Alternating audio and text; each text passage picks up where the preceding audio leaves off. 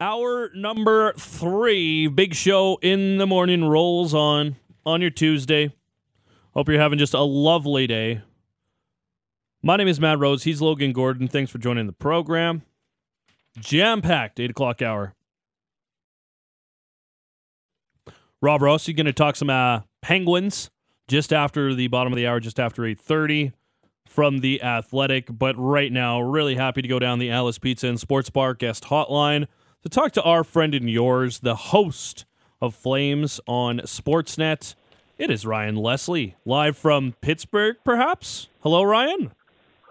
Gentlemen, welcome to Pittsburgh. A gorgeous day here as I look over the city landscape, bridges, rivers, beautiful architecture, and a team in the Flames that has won a couple in a row. How's that for setting the table? Wow, yeah, I feel like I'm right there. I can feel the steel air of Pittsburgh on my face. Oh, listen, I'm going to stop you so that you don't insult Rob Rossi a little late, all right? I like Pittsburgh. Steel, it's not the big thing. Healthcare, that's a huge thing here. Education, a big thing here. This town, I could live in this town. It is beautiful. I'm not kidding. Everybody thinks, Steel Town, is it like glorified Hamilton? No, it's a great spot. It is a great spot, great sports, great landscape, proud town, affordable. I like this spot. Now I should be working for the Pittsburgh, Pennsylvania Tourism Board or something. But it's a great spot. I love coming here. Alternate revenue streams, Ryan. Alternate revenue streams. You got to find them, my man. I wanted to add, there's so many things to talk about with this road trip, but most recently, Blake Coleman's 400th game, a 3-point night. He starts the road trip with another trip to Tampa Bay after winning the 2 rings there and then signing with the Calgary Flames. Just what is this kind of 3-game stretch meant for a guy like Blake Coleman? Well, I think for him, he's just playing a game. Not that he hasn't been playing his game throughout, but that he's getting rewarded. And don't we all want that from time to time? It's one thing to do the little things and be consistent and be a good pro and stay with it and say all the great things. But deep down, you want to contribute. You want to get rewarded. You want the results, most importantly, for this team. And he's getting, rewarded for it. Playing with a guy like Michael Backlund certainly is a good thing. Playing with a guy like Jonathan Huberdeau, certainly a good thing. And, hey, I don't know how this whole thing is going to play out with those 3, but, it's working, and they're going. And that's where Daryl's expertise and managing that bench, and certainly right now, that move to put those 3 together works. And, yeah, I just think for Blake Coleman, a guy who, was talked about after the game last night coming out of Texas, and, Kirk Muller addressed the media on that topic saying, geez, we got guys out of Texas. We're playing 400 games. That's just awesome. And, he was down there, and obviously living his roots on the leagues and teams side of things in Texas early on were huge. So now you're seeing the byproduct of that. And,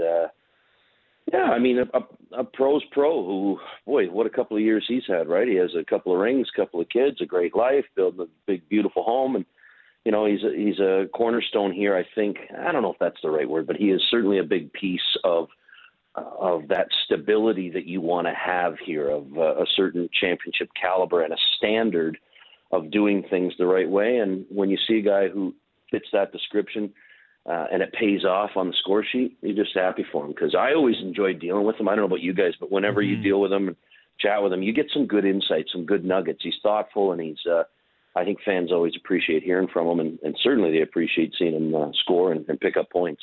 I agree. Such a thoughtful player to just have a conversation with, for sure. And, you bring up a great point. Like, maybe he's not a core player. And sometimes, that word, the core players, I don't always love it because it can alienate guys that are kind of like Blake Coleman, who maybe not a core player, but he's certainly not a periphery guy. Like, this is an important piece of the team.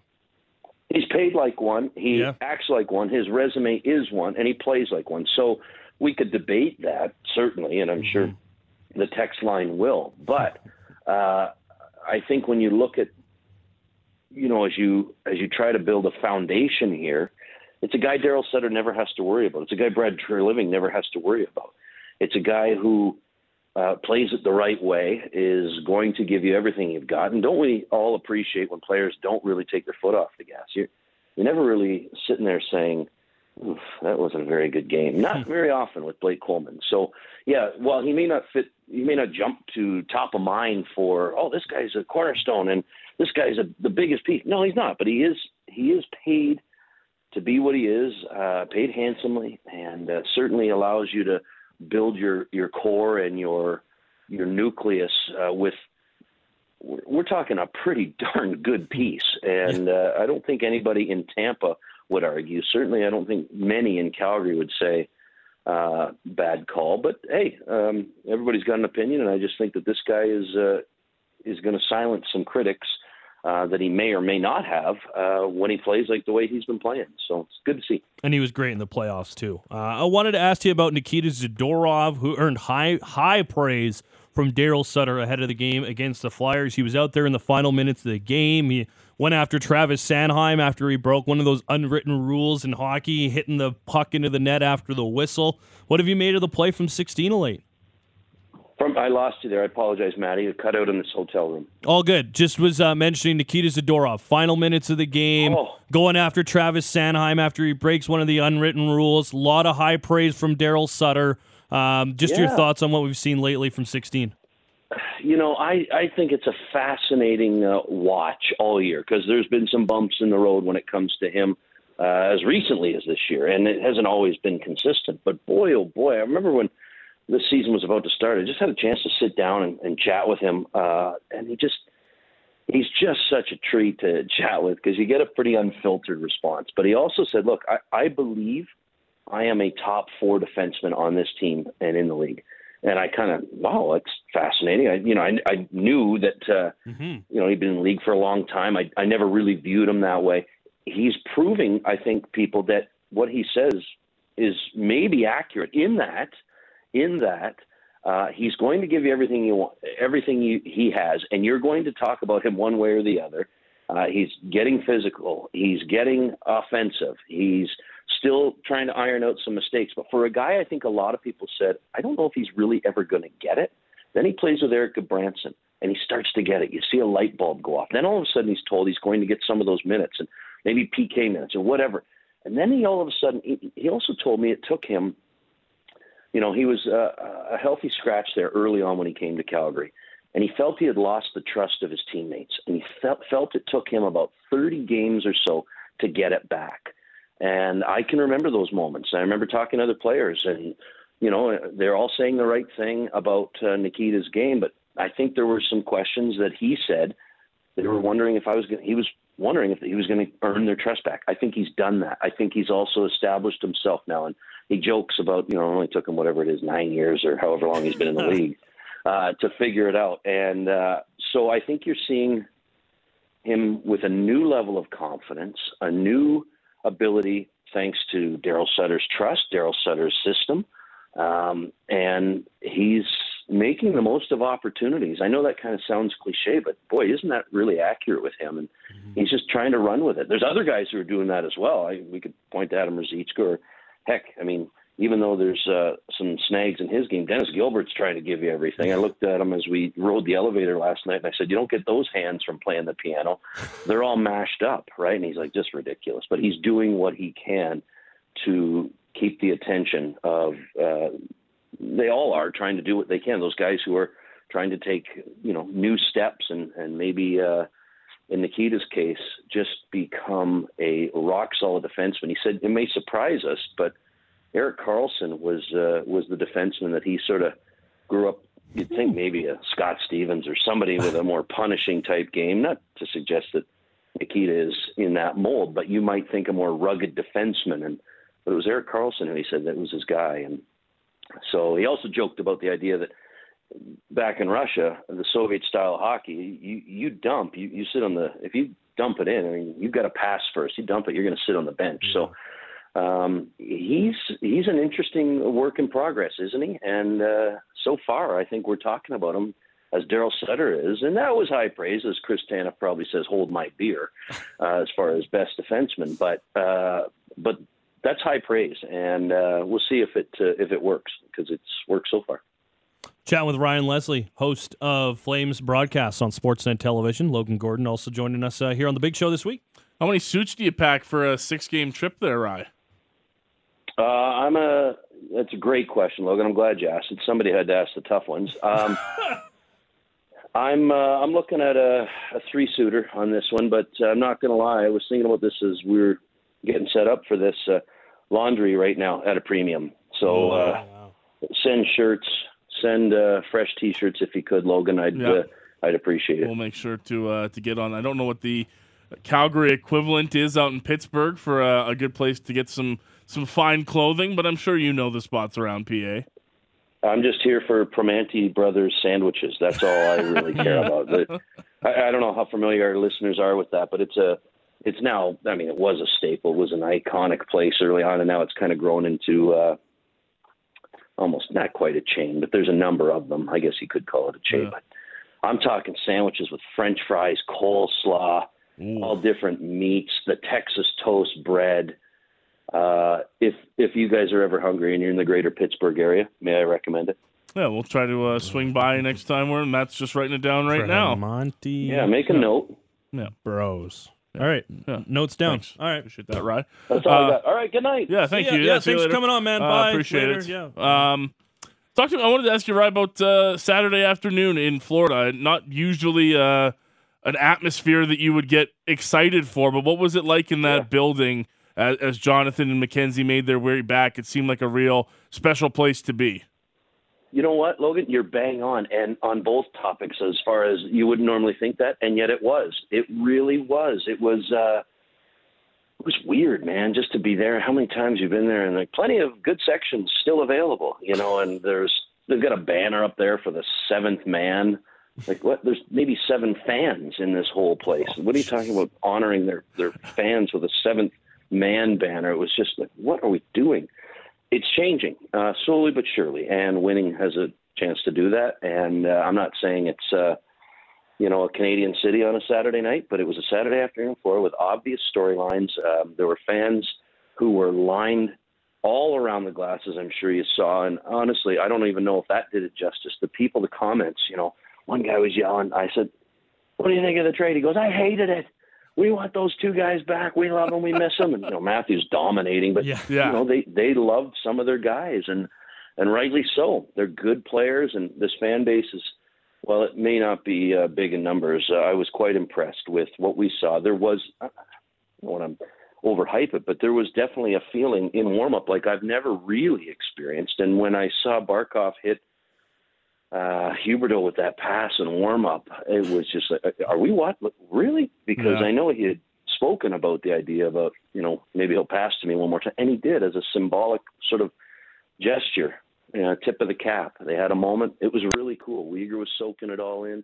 The fans were enjoying it. And just on the outside, we were watching it going, you know what? Saturday afternoon in Florida, who saw this coming? It was a good buzz. It was pretty cool to see.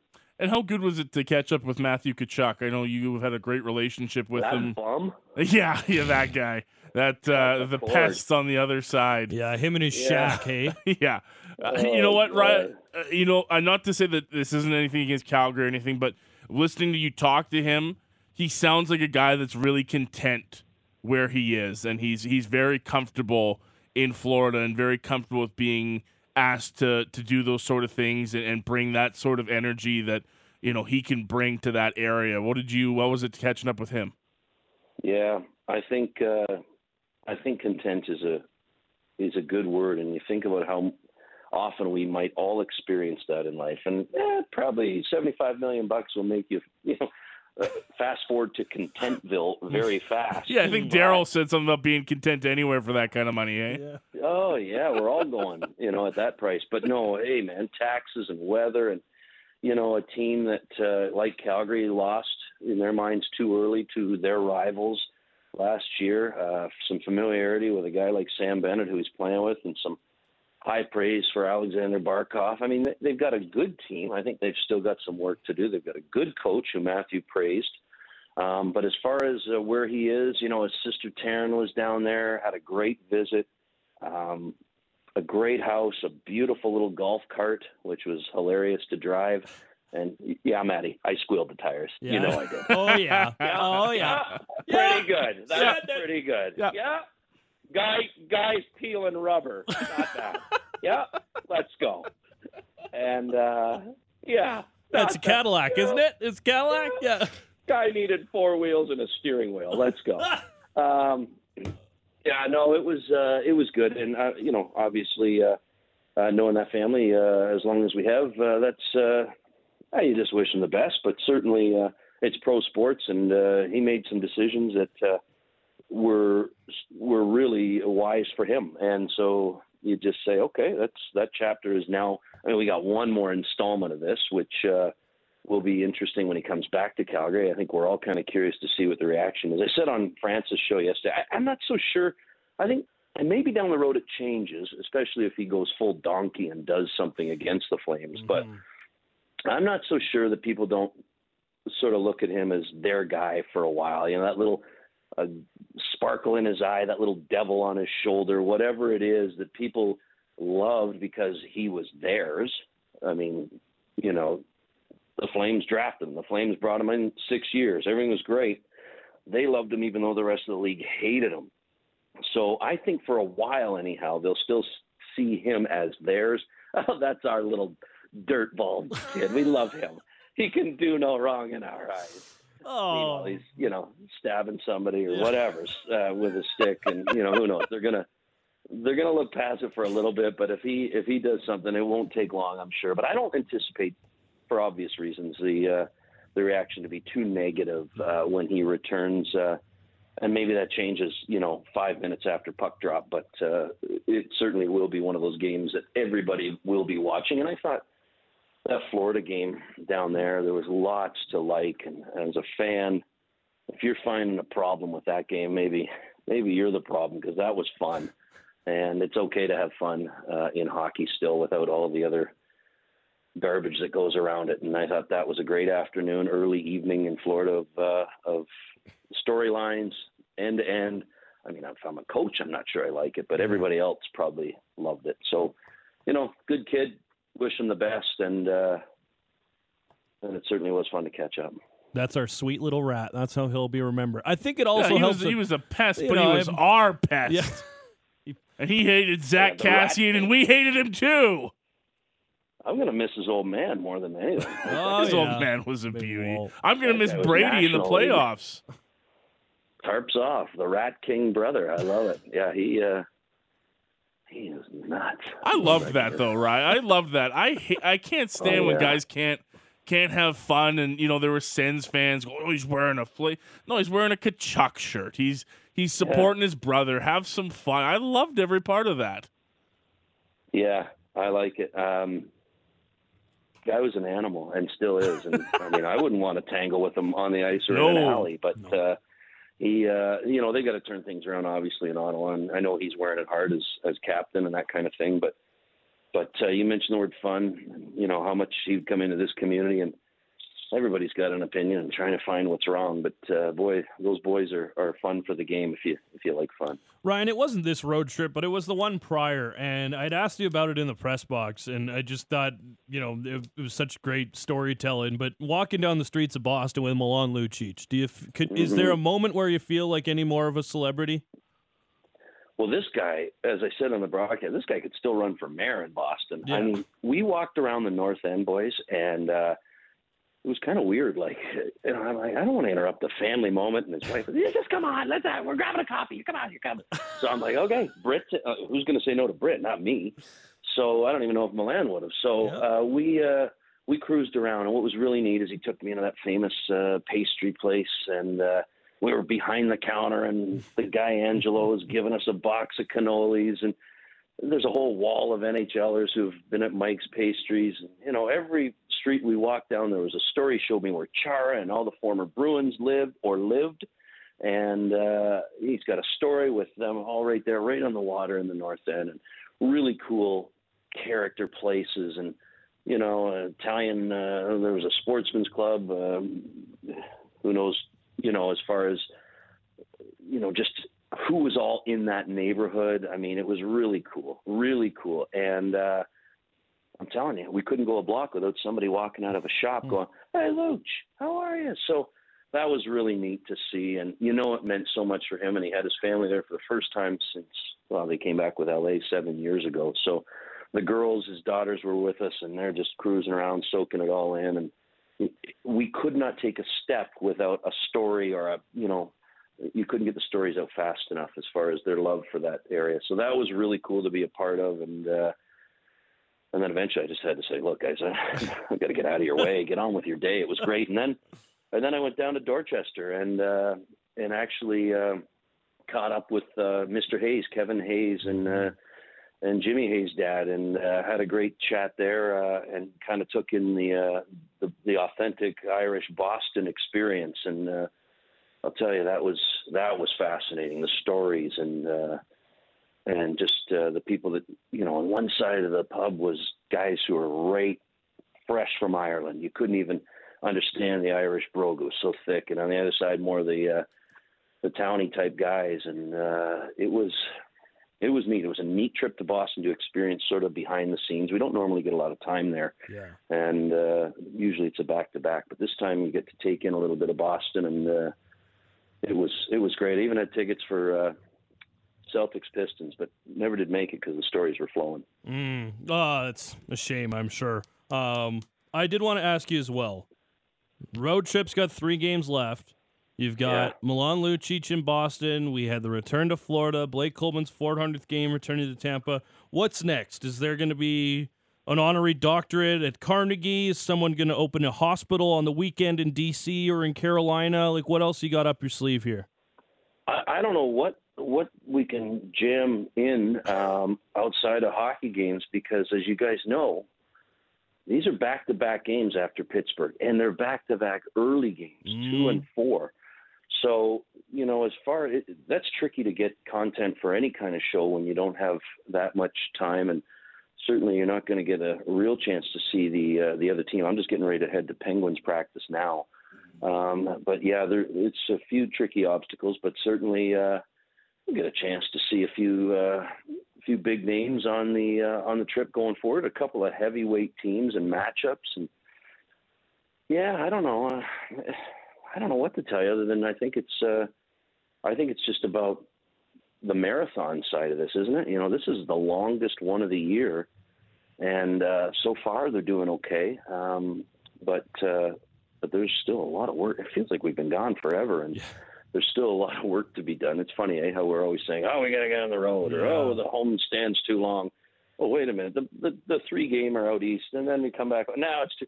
No matter what we're doing, we're never really satisfied, are we? But this is a good one and a long one. And again, Logan, if you could send some fresh shirts, that'd be great. Yeah, small, mediums, those are the ones that the extra tight? Yes, if you could, boys, small. Sorry, that was Steinberg's order. I was going for, not yours. Sorry. Get those mixed up all the time. Pythons, he has to the keep animosity between mornings and afternoons, it never dies. Yeah, we make sure that Taylor leaves a little bit extra room in the biceps for Steinberg's shirts, and probably holy cow, probably not necessary. All right, sure thanks. Gordon wants to weigh in, but sure, let's go. Thank you, Ryan. Enjoy the rest of the trip, man. Safe travels, pal. Gentlemen, a pleasure. Ryan Leslie from Sportsnet, a beauty on the trip with the fellas. They will play in Pittsburgh Wednesday night, 5 o'clock start, noon start Friday against the Washington Capitals. And then reverse retro night for Washington. Really? Well, that's going to be a beautiful I actually really like their reverse retros. Same here. It's the Screaming Eagle, right? Yep. Black Screaming Eagle. Let's go. Pitter patter from Ovi's initial years, if I'm not mistaken, right? No, or they didn't do it. The black one used to be the Capitol building. Yeah. That was the change up for these ones. The Eagle used to be on a blue jersey, I believe. Yeah, Joe Juneau back in the day. They went to Peter Bondra. 97 against the Wings. Right on. So that'll be the third, 98. unless it changes. I don't know if Carolina's going to or not. It'll be the third reverse retro the Flames have seen on the trip. Cool. All right. Well, let's do it. It's going to be a lot of fun. Well, yeah, because was Tampa's reverse retro, or was that just like... No, that abomination was indeed a reverse retro. Those are bad. I called those the bath salts jerseys. Yeah, there's just lightning everywhere, and the Canes will be wearing their black waves Hurricane and flag stuff. jersey cool. on the 26th. And then obviously Florida wore their baby blue ones. Shout out to the Flames communication staff who have started putting in their media notes the Flames record in their respective jerseys. Oh, really? Yeah. I like that. You got to check the media When notes does for the Blasty Flames. make his debut again? Next Tuesday against Matthew. Oh, when Matthew comes back. Okay. Yeah, rocking them for the two big ones Yeah. being Columbus and Florida. And I then think they're wearing it several during other- Montreal as well. Yeah, Montreal. I think Toronto might be on the list as well. Yeah, There's- Blasty the 29th and the 1st, and then Reverse Retro December 3rd, 5th, 7th, and 14th. Oh, we're getting all sorts of alternate unis coming up when they get back. Yeah, eh? November, December is going to be a lot of the new stuff. Gotta make Christmas presents and stuff. Yeah, you we know? got to sell those. Got to sell those sweaters, baby. Got to move them out. Products in. Wranglers jerseys too. They're quite nice. I got a Hitman jersey for Christmas last year. Oh, did you? Yeah, I got one of the. the Bret Hart ones. No, I got one of the Oh. Every Child Matters ones. Oh, okay, that's good. Too. They are awesome. The orange ones Yeah, with the the- alternate logo. The feather on the Hitman. Yeah, that was a good one. They're good. They're real good. We'll take a break around the corner. The latest on the Pittsburgh Penguins. Rob Rossi going to join us from The Athletic. We'll get the latest on the Pens. Second and final meeting between these two clubs this season. We'll find out what Rob's got to say next. Sportsnet 960 The Fan. Sportsnet 960 The Fan. The big show in the morning continues. We got about 20 more minutes here before we say goodbye. Thanks for joining us. My name is Matt Rose. He's Logan Gordon. George Russick back on Tuesday. From Ontario. Patty DeMont and Alex Brody running the board. Niagara. Get it right. Over the weekend, pretty cool moment. Evgeny Malkin skated in career game number 1,000 and celebrated appropriately by the Penguins organization and all of his teammates.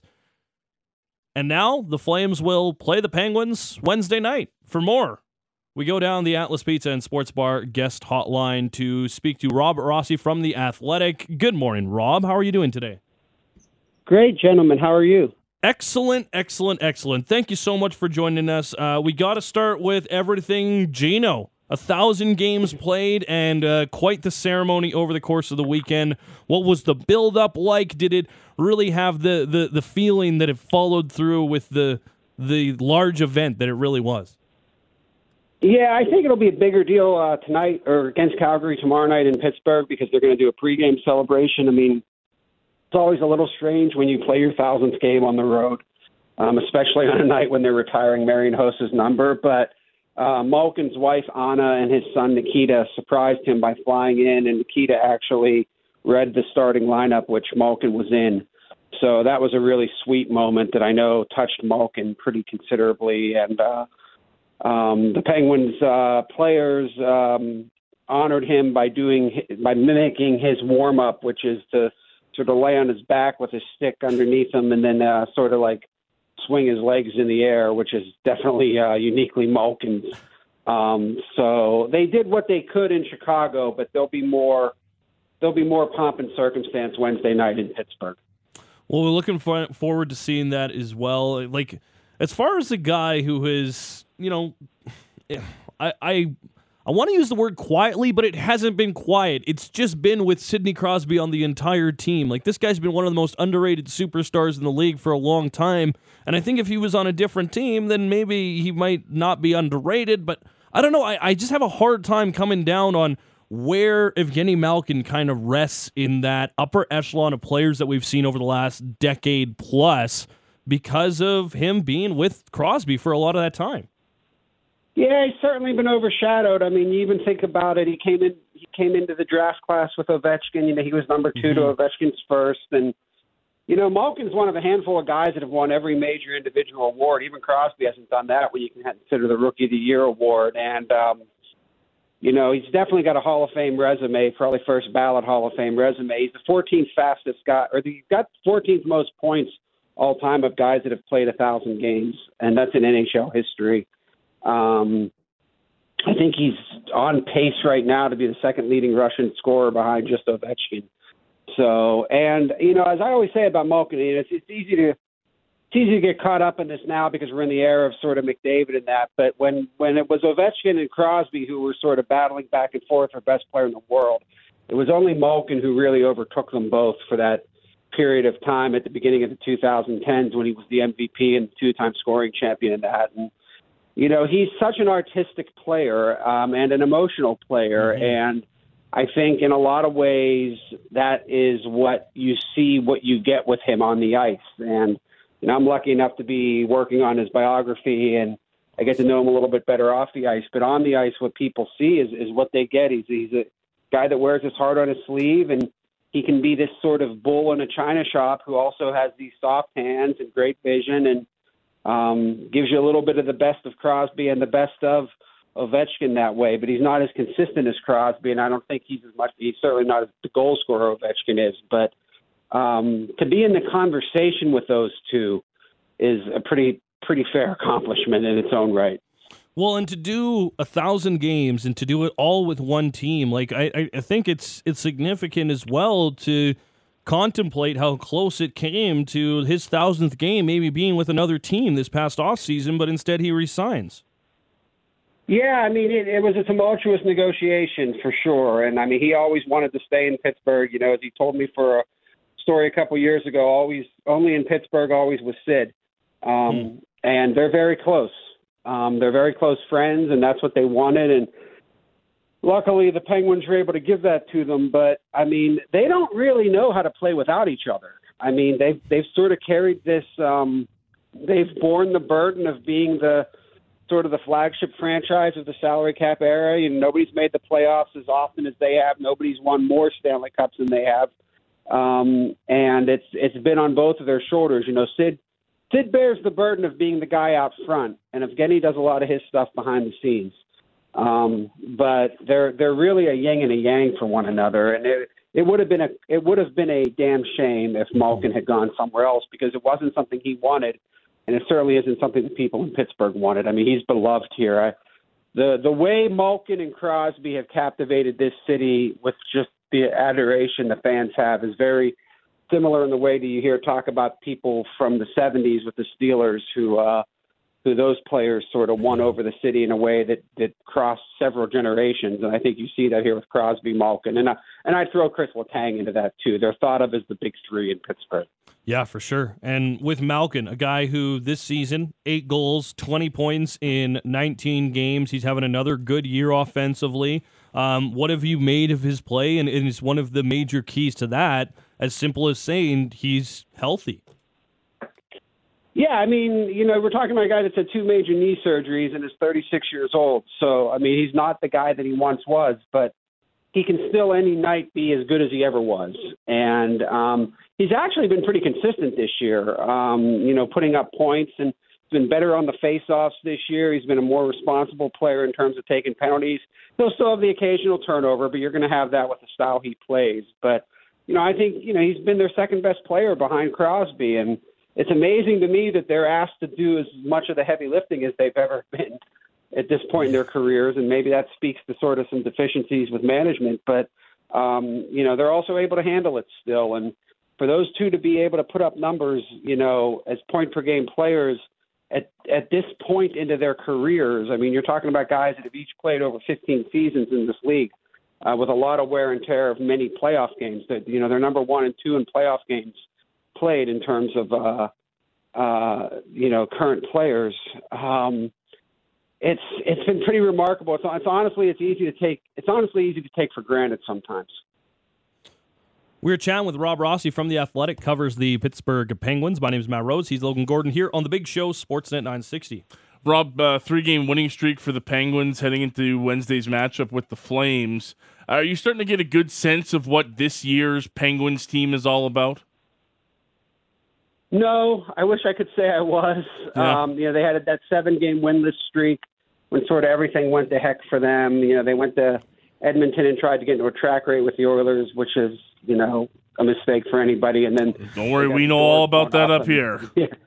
Yeah, and then they got the doors blown off them physically by Calgary. So, and that set them on a sort of a tailspin. But they've been 5-1-1 since that 7-game winless streak. Their power play is a mess. When you watch this game tomorrow night, you'll see a team that has all the talent in the world on the power play.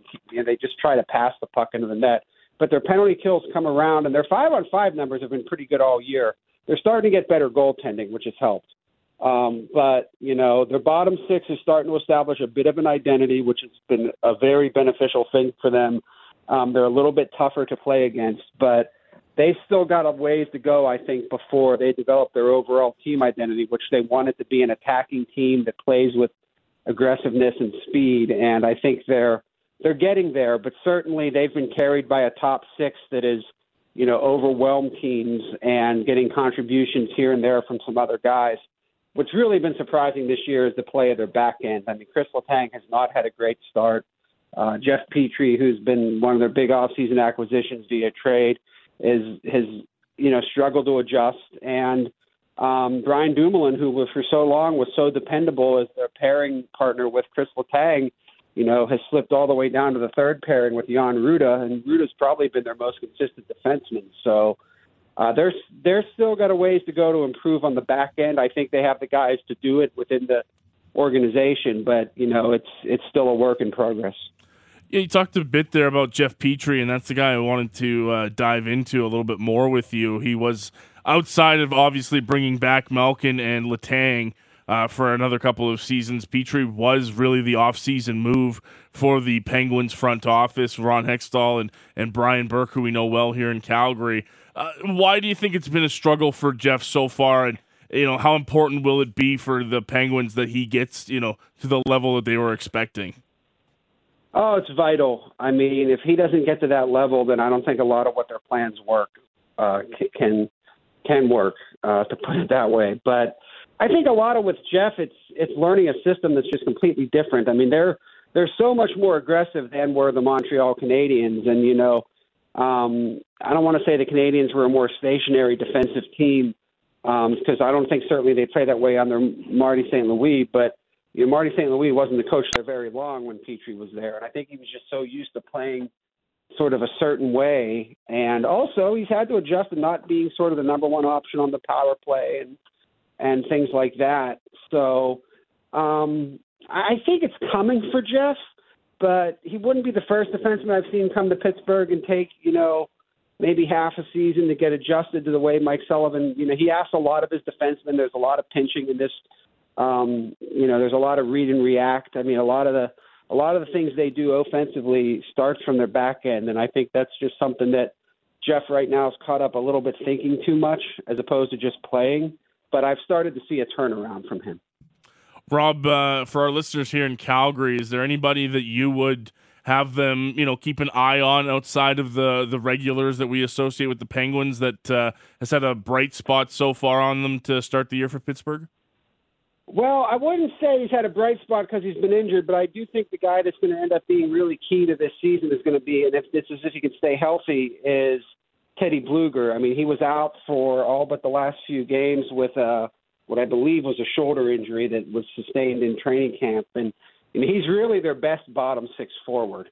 And now he's slotted as their fourth line center, but when you consider the work he does as a two-way centerman and really how great he is at penalty killing and on faceoffs, I think he's a guy that back in the lineup, and as he gets to sort of knock the rust off his game, he's a guy that's really going to shore up that bottom six and give them some options with some other guys. And so I think he's the guy to watch. I mean, he may not be a guy that sticks out to casual fans, but astute hockey observers like the ones in Calgary will certainly appreciate his game. Rob, I guess last one on the Penguins here. Just when you look at their division, the Metropolitan Division, I wouldn't say that they're in trouble of falling out of the playoffs, but it feels like this year, much more than the past couple, there's a lot less margin for error in that Metropolitan Division. Would you agree?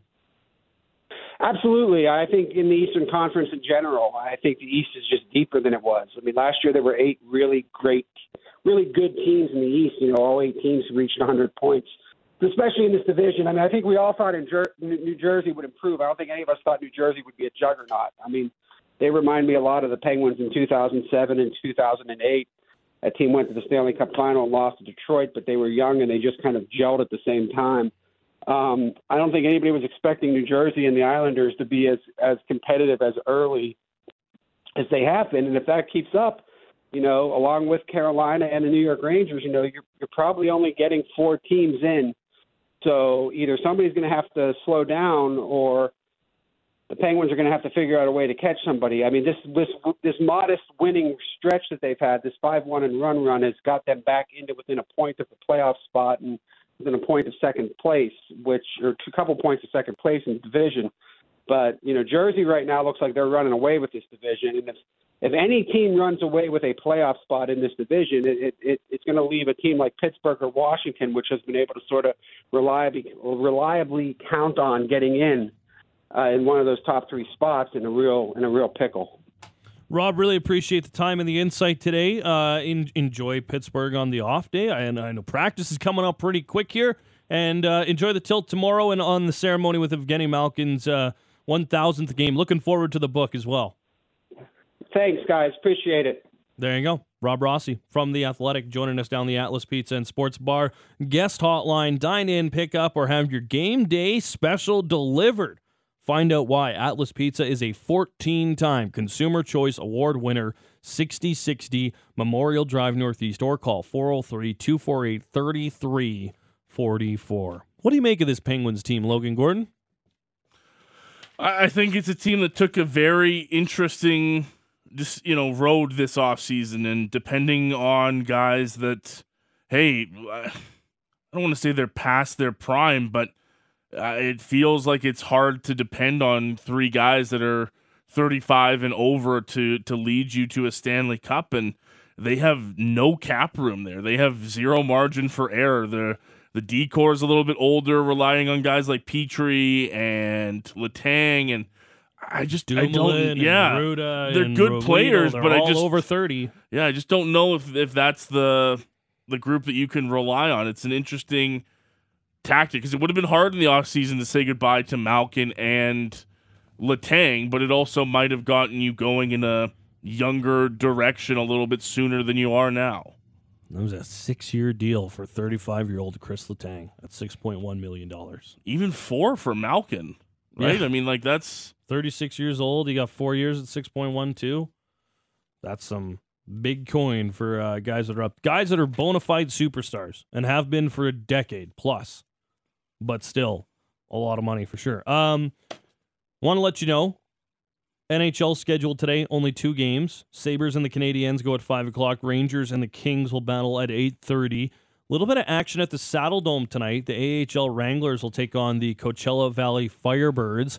Shane Wright has been reassigned to play with the Firebirds. Technically, being a junior eligible player, he's not allowed to play in the AHL. He's down there on a conditioning stint, so he's not going to be in the AHL for long, and after he leaves the AHL, it's either going to be back with the Kraken or back to the OHL. So you're not going to get many chances to see Shane Wright this season. 7 o'clock puck drop at the Saddle Dome as the Wranglers take on the Coachella Valley Firebirds. The Davis Cup Finals are underway today. World Cup action fully on the go. And tomorrow, Flames and Penguins. That'll be a 5 o'clock start, game 4 of 6 on this current road trip, part of a 15-game NHL slate before the entire league takes Thursday off for American Thanksgiving. Raptors going to be in action tomorrow. Canada going to be in action at the World Cup tomorrow. But you don't need me to tell you about the World Cup. We got one more World Cup report for you. The final soccer update of this morning show today. We hand the reins over to our boys, Patty Dumas and Alex Brody. And the soccer report is brought to you by CertainTeed, the pro's choice for roofing, siding, drywall, insulation, and ceiling systems. CertainTeed Pro all the way. Day 3, halfway done at the World Cup. Day got started with Maddie's Argentina side with a shocking opening match defeat to Saudi Arabia thanks to 2 second-half goals. They win 2-1. Albi Celeste entered this tournament with a 36-game unbeaten streak and now face a likely must-win against a nation they performed pretty well against. That'll be Mexico on Saturday. Maddie's second choice in the World Cup pool draft was Denmark. Yeah. And they were taking on Tunisia. Pretty competitive game from both sides. Second half had the best opportunities for Denmark to find a breakthrough. Beautiful headed ball by Andreas Christensen towards Andreas Cornelius, right at the post, and he completely whiffs on it on a wide open net. No! Denmark would have another chance. VAR would actually check to see if they got a penalty opportunity because of a Tunisia handball. Nope, no handball. Oh, come on, you're killing me So here. we have our first goalless draw of the World Cup. No. There was one in the entirety of the 2018 tournament that also featured Denmark. Danes will face their stiffest test of the group stage against France on Saturday, while Tunisia will be taking on Australia. My 3 teams, no wins in their first 3 matches. But you got some points. You got 1 point between Denmark and Argentina, or in Wales, sorry. So there you go. Third game of the day is about to get underway at the Stadium 974 between Mexico and Poland. Mexican keeper Guillermo Ochoa, he mans the Mexico net, participating in his 5th World Cup. This guy turns into Andre Vasilevsky at big tournaments. He's crazy. Poland, they'll be anchored by one of the world's best in Robert Lewandowski. If the Polish want to be in the last 16, a lot will fall in the back of Poland's number 9. Last game of the day sees the defending champion and one of Tommy Wilden's picks to win the tournament, France, take on Australia. These two met in the 2018 tournament where France squeaked out a close 2-1 win. France, they were already coming into Qatar without 2 of their key pieces from a team that won in Russia with no Paul Pogba or N'Golo Kante. Oh, no. They won't have the 2022 Ballon d'Or winner in Karim Benzema or superstar in waiting, Christopher Nkunku. Oh. But this side still possesses. Who's going to play? Well, they got Kylian Mbappe. They got some guys. They can still Okay. one of the greatest talents on earth. got is some this France stuff? side. Oh yeah, You got some stuff? and they're managed by one of the greats in the games in Didier Deschamps. That game comes up at noon at the El Janoub Stadium, and of course Canada. They'll take get their tournament underway tomorrow at noon. Calgary time, they'll take on Belgium. John Herdman this morning letting the media know that Alphonso Davies is at top speed and ready to go for tomorrow. Steven Eustachio should be able to go as well. Big focus on who will score the first ever goal for Canada at a World Cup. Betting odds for who will do that. Lille striker Jonathan David is favorite at 297, plus 297, followed by Kyle Larin and Lucas Cavallini at plus 350. And we'll have Tommy Wilden Jr. tomorrow, manager of Cavalry FC, on the program to preview this tilt between Canada and Belgium. It'll have been 13,316 days between World Cup matches for Canada. Wow. June 9th, 1986, 2-0 loss to Hungary. Remember it like it Oh, was yeah. I haven't lived that many days. yesterday. Yeah. Tomorrow's going to be a magical day for sports in this that? country. I don't know. I was You're very excited. Cough a little bit. Didn't want to cough. So that's the sporting soccer report brought to you by Certainty, the pro's choice for roofing, siding, drywall, insulation, and ceiling systems. Certainty, pro all the way. Love it. Thank you, brother. Coming up next, Donovan Bennett going deep. Stop with that music, please. I cannot do that. Tomorrow. The Queen has died. Her Majesty. Yes, as they say on BBC. Oh. This is BBC News. We're interrupting our schedules for the following announcement. The show is over. See you tomorrow. Bye.